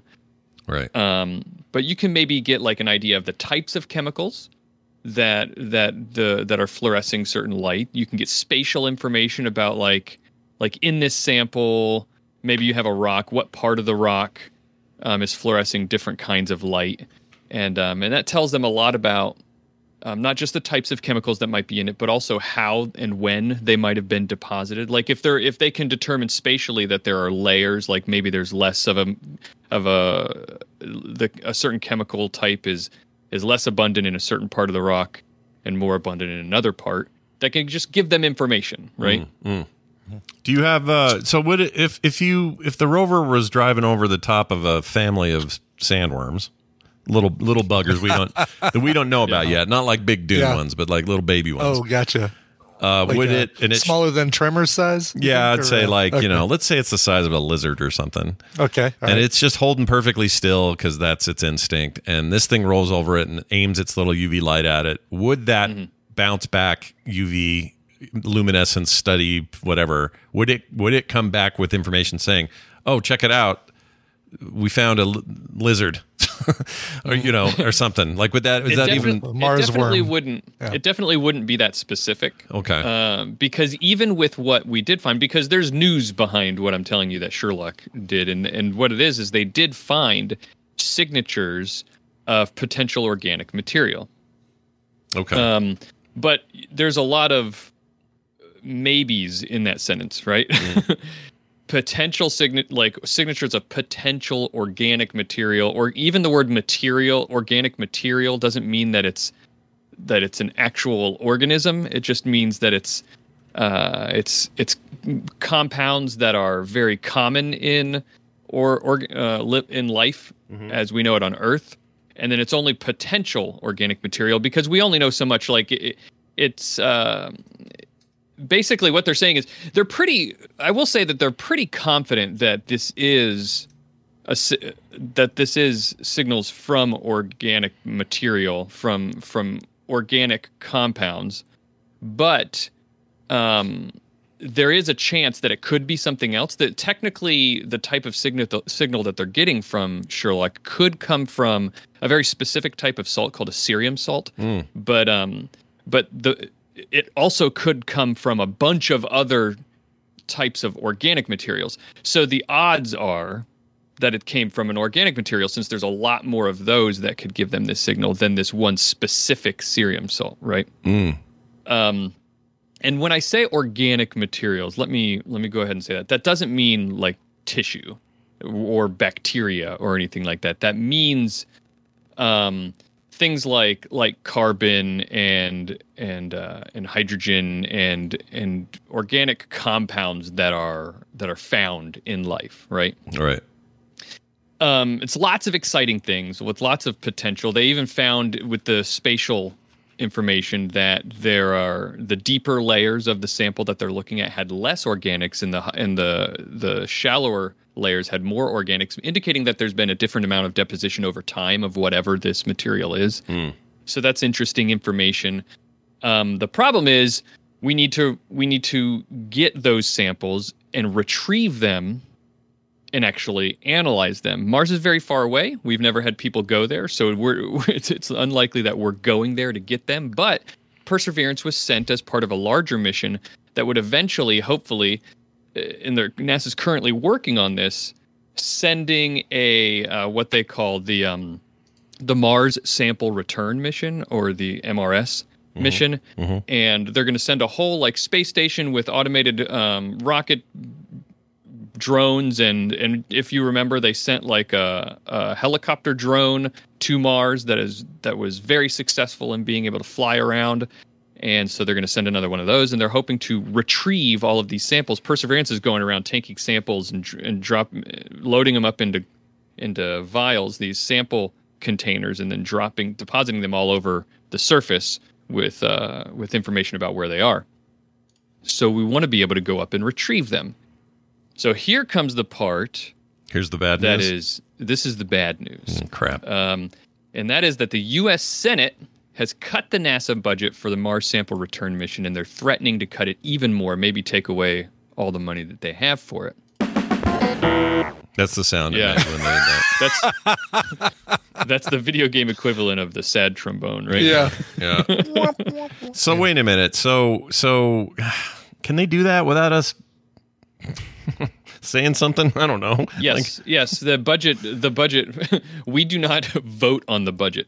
Yeah, that's true. It probably would be a bad idea if we voted on the budget. We vote on representatives who will then go and make decisions about the budget, right? Yeah, that's true. We're not very good at that lately. And the NASA budget is always in contention. They're always fighting for what money that they have. And for a while, they were getting a lot of money, and then for some time, they were getting not very much, and then they were starting to get more again. NASA has asked in this for 2024, every year they have to ask for the money, and it has to be budgeted, right? For 2024, NASA has asked for $949 million for this mission, and the Senate offered just $300 million. Really? So less than a third of what they asked for, and they've even threatened to take that much away. They said, one of the committee members said, quote, the committee has significant concerns about the technical challenges facing the Mars sample return mission and potential further impacts on confirmed missions even before MSR has completed preliminary design review. Basically, they're saying, we're not really even sure that this is going to be possible. So their take isn't just big government. It's just them saying, we don't think you're even going to get these samples back, and so this is money we're just throwing down the toilet. Right, and I wanted to talk a little bit about it because you can... I think a lot of people, if they did read this news, they might think, well, what does the Senate know? You know? And NASA's trying to do this great thing, trying to discover life on Mars, and we've even sent something up there to get these samples, expecting to be able to return them, and now you're just going to cut the budget in the middle of it. This happens, but it's also more complicated than just the Senate saying like, "Man, we don't want to spend money on nerd science." It's actually kind of complicated. What they're saying is that the $300 million that they're willing to give them right now is potentially able to be rescinded also if they can't provide a guarantee that the total cost of this mission will not exceed $5.3 billion, which is a tall order because. So I was reading about this on Ars Technica, and they said that they're reporting that internal discussions at NASA are talking about how the costs could reach $9 billion for this mission. It's very expensive. They've already spent $1.739 billion to date on this mission. Yeah. When you think it sounds like giant numbers. Compared to other shit in the budget, it's not at all. It's really nothing, yeah. It's nothing. It is expensive, yeah, but like you said, we definitely spend a lot more money on other things. But importantly, and this is why this is an actual difficult question, and why this is something that they're seriously considering, and why there are experts' opinions being given to the committee the budget committee that's making these decisions, is that the Mars sample return mission is not the only thing going on at NASA, right? Mm-hmm. There's a lot of science and a lot of astronomy that happens at NASA, not the least of which is environmental science, which is very important right now, like about getting information about climate change. And there are a lot of people inside and outside of NASA that are very concerned that this MSR, this Mars sample return mission, could siphon money away from all the other projects that are going on at NASA. Mm-hmm. And so some people are saying that it might be, if doing this mission will mean that we have to put on hold all the other science and astronomy that's going on right now. I mean, we've been making some amazing advances in astronomy. I just recently talked about gravitational wave stuff, right? Yeah. If we have to put all of that on hold just to do this one mission, then it might not be worth it. And that's what they're talking about, is that it might not be worth it to do this, especially considering the end result of this Mars mission might be that we don't find anything. Right. You know what I mean? Right. So that's true. So there's a lot of like this risk involved. I think all things being equal and unlimited resources, I think many people would say it's worth the risk and time and energy put into it. Yeah. But maybe not in a world where the budget is a zero-sum game, where you've got, if to get more money into it, you have to take it from somewhere else. Right. Right. I mean, I kind of understand. And your description has given me more perspective on it, because my monkey brain initially said, well, what's wrong? We ain't spending no more money on nerd science. Like I had that in my head, and I know it's always more complicated than that, obviously. And this, their reasoning is actually, if they get a bucket of rocks back that are nothing but rocks, or the samples that they thought were something are just turn out to be a slightly different colored piece of sand or whatever, I'm sure there's some value in those, even in those basic retrievals, but they're not going to be what they wanted. So they have to hope. Right. I don't know how you get around it. I mean, the rovers themselves would have to be a lot better at knowing that they had a thing that was extremely valuable to send back, and then the risk would be less. You never know. And Mark in the chat makes an important point, which is an important point, that no matter what we find from the Mars stuff, whether we find life or not, it's still important information for science. Very, very importantly, science is not all about the cool discoveries. It's also about the failures, right? Right. Those are just as important, if not more important. Right. So this mission, the information we could get from this is useful. It's just, do we want to put all these resources into this very expensive, difficult to do project at the expense of all the other things that are easier to do right now and just as exciting, maybe? Yeah. And I don't know. Also, if we don't go back and get it right now, those samples aren't necessarily going anywhere. Mm-hmm. We could just wait a while and revisit this later, you know, and try to get them maybe in 10 years, maybe 20 years, maybe 30 years. Who knows? Is there a clicking clock on how long they can rely on what they need out of the rover to do this? Like, I don't know about that, but the rover doesn't have to like maintain the samples. It actually just drops them on the surface. So they're just on the surface. So as long as there aren't like Mars avalanches or some like get buried, or some very, very unlucky meteor strike directly on top of one of these samples. Really strong focused wind. We're such litter bugs, man. Like, I realize these samples they're not really litter, but leaving golf balls all over the moon. It's like putting a flag up. I like up. to imagine Perseverance just going around and just taking dumps all over. Well, that's super interesting. Part of me hopes they can figure out a risk analysis that makes it worth it.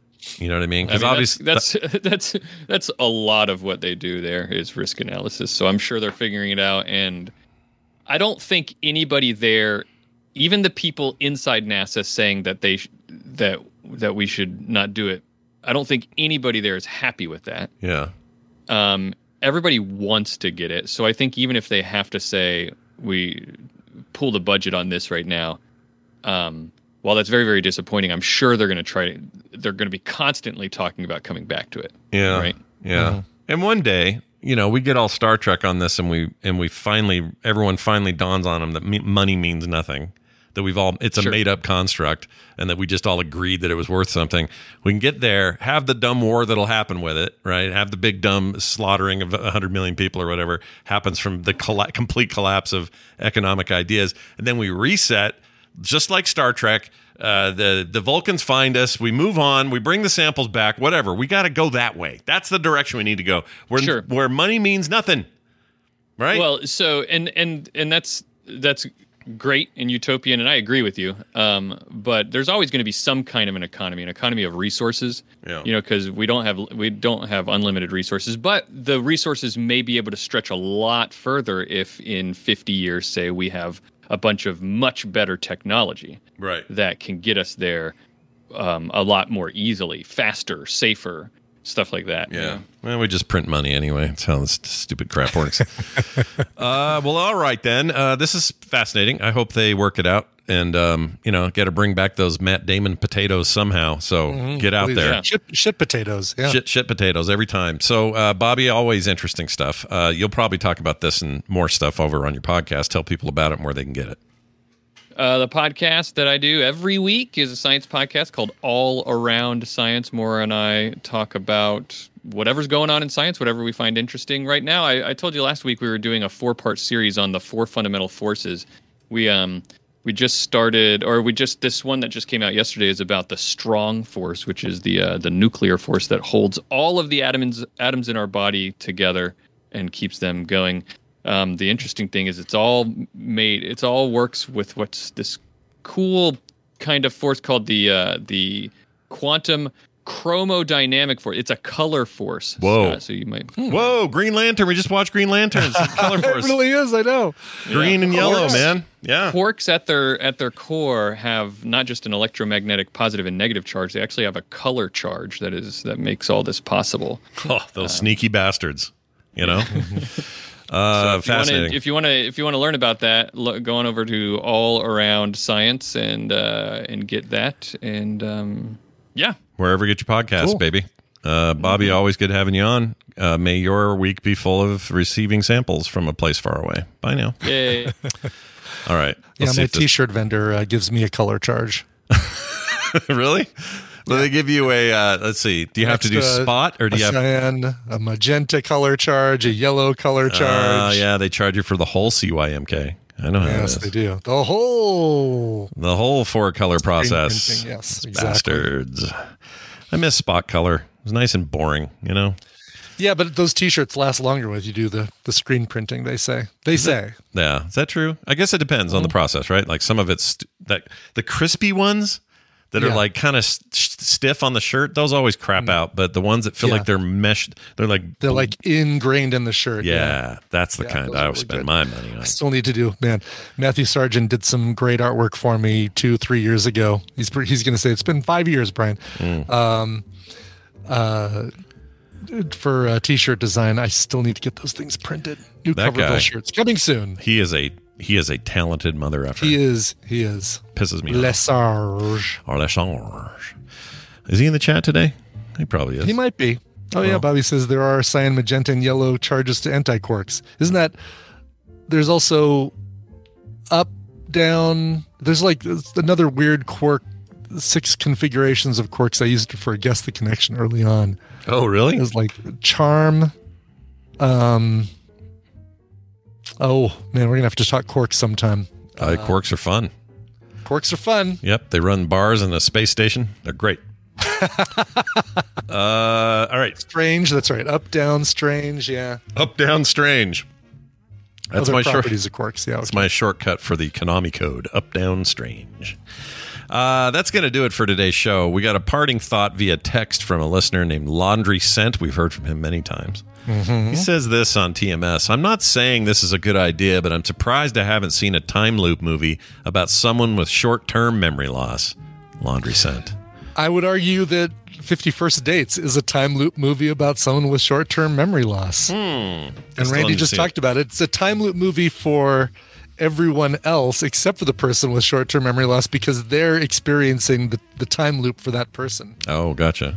Okay. You know what? I haven't seen the movie, but that sounds right. That sounds like it would be that. We talked about it last week with Randy when it was his recommendal, and the fact that Laundry Scent doesn't remember it maybe means he has short-term memory loss. Yeah. Memento doesn't count, though, because Memento's about... No. There's it's no just time out travel. of order. I mean, I guess he kind of has a short... Because every time he wakes up, he's like, Where am I? You get the internal dialogue, Guy Pearce dialogue. Where am I? Yeah. Okay, there's a mirror. There's a doll. I think this is... and then he sees the thing. You're in your hotel room. Oh, I guess I'm in my hotel room. Yeah. What am I doing here? You're looking for the person who killed your wife. Oh, I'm looking for the person who killed my wife. Yeah, no, he has short-term memory, but there's no time travel. It's involved. no real time loop. Only just this wake-up routine is kind of short-term memory or loss. time loop, yeah. I'm in the mood for Groundhog Day. I haven't seen that in so long. I love that. Oh, really? I was going to say I'm in the mood for Memento. Yeah, that too. Yeah. We're about to get a big old pile of Oppenheimer this weekend, right? That's right. Yeah.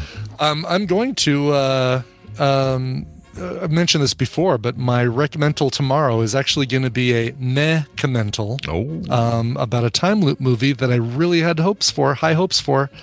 Watching it in preparation for my big Film Sack bonus episode all about time loop movies. Well, mine's all about taking a plane over. That's all I'll say about that. Taking a plane over. There's even a word for taking a plane over. God, is this... boy, I sure hope... I'm trying to figure out a way to work Luther into this. That works. You can find a way. Taking a plane over the Rainbow Bridge by chance? Kind of. Yeah, that's fair. Yeah. That's fair. It's really good. I'll talk about it tomorrow. Yeah, can't wait. Let's see. Rob Walsh also just put this on Patreon while we were doing the show. Mm-hmm. You guys are wrong about Kiss. That is all. Rob Walsh, like the head of Libsyn, the podcast 411 guy? I don't know if that's him or not. OG podcaster Rob Walsh? Holy cow. I can't imagine that that's the same Rob Walsh. Well, you're wrong about us being wrong about Kiss. That is all. Yeah, that is all. No, I'm kidding. You know what? I pat anybody on the back who likes Kiss. Not pat them on the back, but I respect everybody's right to love Kiss. Mm-hmm. And watching them live is definitely the way to I think to enjoy the band Kiss. Watching their live videos, concert videos. Yeah, it's like Gwar. Why would you enjoy Gwar on just CDs? You have to go. Right. Exactly. Right? So, like nobody cares about that band. There's a lot of bands like that. It's like there are a lot of bands like that I think are better live, better performance. So like Ghost is good on any format, but I'll bet you seeing Ghost live is like an amazing thing. They're amazing. Yeah. Yeah. So I think Kiss is just they're rungs down in quality of music, but the live aspect I think is still a big deal. I almost disowned Hammond this weekend when he told me that he only likes one Muse album. Oh my Lord! Like what? Why? How's that possible? I don't know. I think they were like one of the most consistent bands out there. You can play a song and probably have no idea which album it's from. Like, how is one album okay and the others aren't? It's crazy. Yeah, I'm surprised you didn't just curb stomp him and leave him there. You know. Well, we were actually at the Dream Theater concert, and no curbs. I felt like I couldn't just ditch him there. Well, that was a good thing to do as a friend, I guess. That's it for the show. Big thanks everybody for supporting us on Patreon. We are nearing the latter chunk of the month here. So if you haven't hopped in, July is still a good time to get in. Patreon.com/TMS is the place to do it. We do these couch parties and play dates on the weekend. This weekend will probably be a play date given the schedule. I guess we could always do it the first weekend of August, but we'll figure that out. But either way, we do extra stuff on the weekends. We do art shipped in the mail. You get other monthly benefits, daily benefits even, no commercials ever, pre-show content every damned day. And it's all possible because you guys support us at patreon.com/TMS. Big thanks to everyone who does. That is going to do it for today. I just have to assume you have a cover request. I do. It's a little tribute that I learned about this by reading this tribute, and it kind of makes me sad, but also wants me to congratulate somebody on a job well done. September wrote in and said, after 7 great years, the curtain falls on the Geek Grills podcast. I'd like to thank all my co-hosts, the Jen, Lunescence, Linda, Madcap, Miscellaneous, Ray, Rayano, and Amy Redfraggle, and Jackie Hearn for subbing in when we needed. I'm proud of what we made, and I encourage anyone out there with an idea for a show to go for it. So, congratulations on a job well done. Geek Grills is a great show. Yep. And been around for a very long time. Yeah. Her request is a song that we found a couple great covers for her, and the one that she suggested is one I'm going with. This is a song originally released and written by Kathy Mattea. Guy Clark had a big, was probably the best known performer of it, but Jerry Jeff Walker, who we probably know for Mr. Bojangles, as well as other things, recorded this version of it for his 2001 album Gonzo Stew. It's a song all about following your dreams, and it's called The Cape. Here's The Cape. We'll see you guys tomorrow for a Wednesday edition of the show. Be safe, and we'll see you then.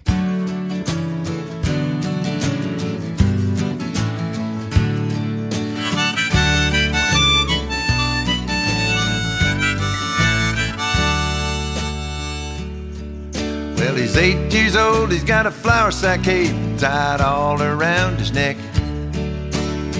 He's climbing up on the top of the garage, he's a figuring what the heck. He screws his courage up so darn tight that the whole thing come unwound. Got a running start and bless his heart, he headed for the ground. 'Cause he's one of those who knows his life is just a leap of faith. Gotta spread your arms and hold your breath and always trust your cape.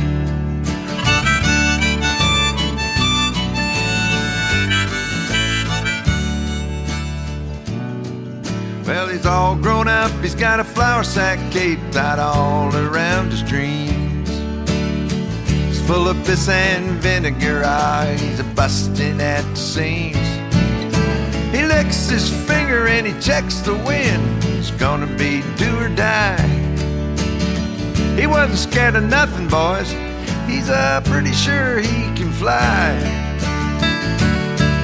But he's one of those who knows his life is just a leap of faith.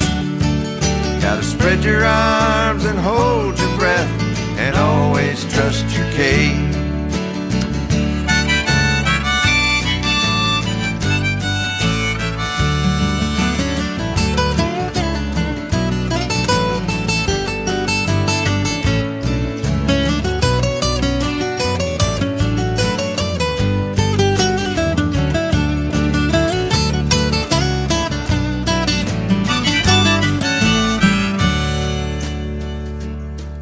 Now he's old and gray with a flour sack cape tied all around his head.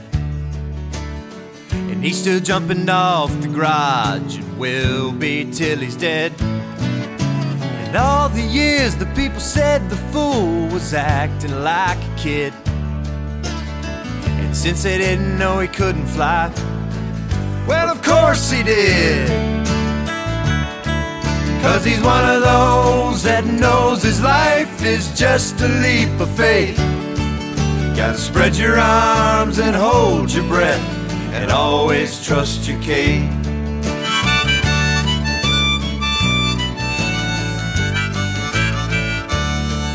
Gotta spread your arms and hold your breath and always trust your cape.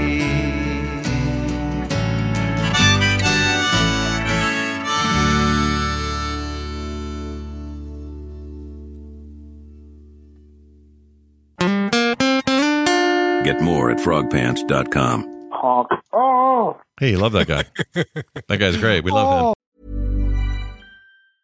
Mom deserves the best, and there's no better place to shop for Mother's Day than Whole Foods Market. They're your destination for unbeatable savings, from premium gifts to show-stopping flowers and irresistible desserts. Start by saving 33% with Prime on all body care and candles. Then get a 15-stem bunch of tulips for just $9.99 each with Prime. Round out Mom's menu with festive rosé, irresistible berry chantilly cake, and more special treats. Come celebrate Mother's Day at Whole Foods Market. Planning for your next trip? Elevate your travel style with Quince. Quince has all the jet-setting essentials you'll want for your next getaway, like European linen, premium luggage options, buttery soft Italian leather bags, and so much more. And it's all priced at 50 to 80% less than similar brands. Plus, Quince only works with factories that use safe and ethical manufacturing practices. Pack your bags with high-quality essentials you'll be wearing for vacations to come with Quince. Go to quince.com/trip for free shipping and 365-day returns. Planning for your next trip?